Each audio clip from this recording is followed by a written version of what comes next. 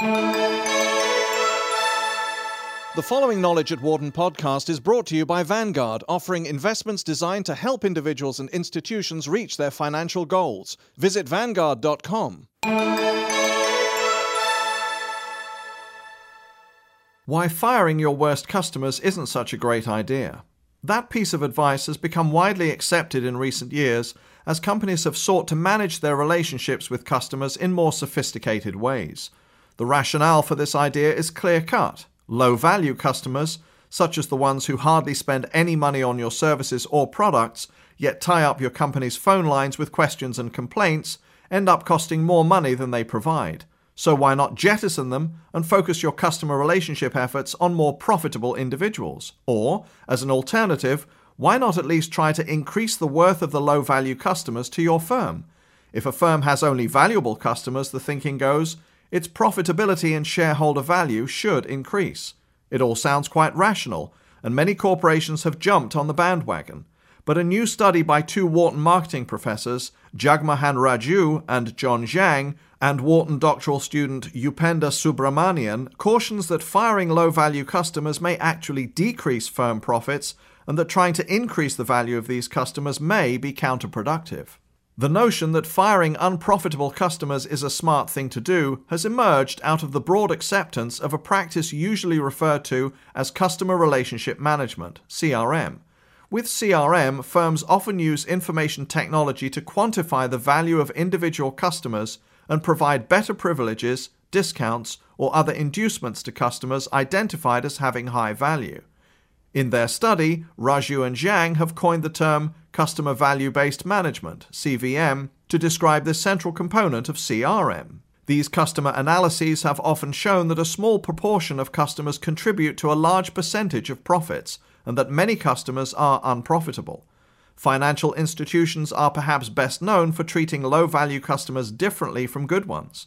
For instance, bad customers at Fidelity Investments are made to wait longer in queues to have their calls taken by call centers, according to examples cited in the study. But many other types of firms have embraced CRM and are giving low-value customers the cold shoulder. Continental Airlines emails only its high-value customers, apologizing for flight delays and compensating them with frequent flyer miles. At Harrah's, room rates range from $0 to $199 per night, depending on customer value. Some firms fire customers outright. In July 2007, CNN reported that Sprint had dropped about 1,000 customers who were calling the customer care center too frequently, 40 to 50 times more than the average customer every month over an extended period. In the study, Customer Value-Based Management Competitive Implications, Zhang, Raju, and Subramanian break ground by analyzing CVM in the context of a competitive environment. The researchers acknowledge that firing bad customers may make some sense in industries where there is little or no competition. If a firm treats all customers equally, the argument goes, not only does the company waste resources on attracting and retaining unprofitable customers, it also underserves profitable customers who may become unhappy and leave. Targets for poachers. However, for the overwhelming majority of companies operating in a competitive environment, firing low-value customers can be counterproductive, the researchers conclude. The key reason? Companies that rid themselves of low-value customers or take steps to turn low-value customers into high-value ones leave themselves open to successful poaching by competitors. If the competition knows that you have fired many or all of your low-value customers, they are likely to intensify their efforts to take your remaining customers away from you because they now know that all or most of these remaining customers are of the high-value variety. Over time, companies have acquired a lot of capabilities in processing customer information, Zhang says. They have all sorts of analytics to do data mining and to figure out how to use that data. One thing companies have done is to figure out who are their profitable customers, and they have concluded that firing low-value customers is a good idea. The problem, however, is that while this idea seems to make sense, it only makes sense in situations where there is no competition, which is very unlike the real world. Our paper looks at how CVM affects companies competing with one another. What our analysis tells us is companies make money in part by confusing their competitors about their customers, Raju says. If you make your customer base transparent by firing your low-value customers, competitors will hit you hard because you will be left with customers of one type. Instead of firing unprofitable customers, some companies have tried to turn them into high-value customers by giving them inducements to change their behavior, such as teaching them to spend more or to use low-cost support channels. But the Wharton researchers found that this idea is also wrong-headed. If you make low-value customers more valuable, this can also be counterproductive because it encourages your competitors to poach more intensely, Raju says. So what is the proper way to manage relationships with low and high-value customers? Our research finds that a better approach is to improve the quality of your high-end customers at the same time that you keep your low-end customers. But you should find other, cheaper ways to manage the low-value customers, such as encouraging them to use automated phone response systems or the internet, or offering minimal discounts or other benefits, says Raju. You have to keep your competition confused about who your good and bad customers are. CVM has enjoyed significant support amongst corporations, researchers and others because its logic seems so compelling, but CVM once adopted has often proved disappointing. Studies have shown, for instance, that the retail banking industry, while investing billions of dollars in CVM, has been unenthusiastic about the results to the bottom line, according to the Wharton paper.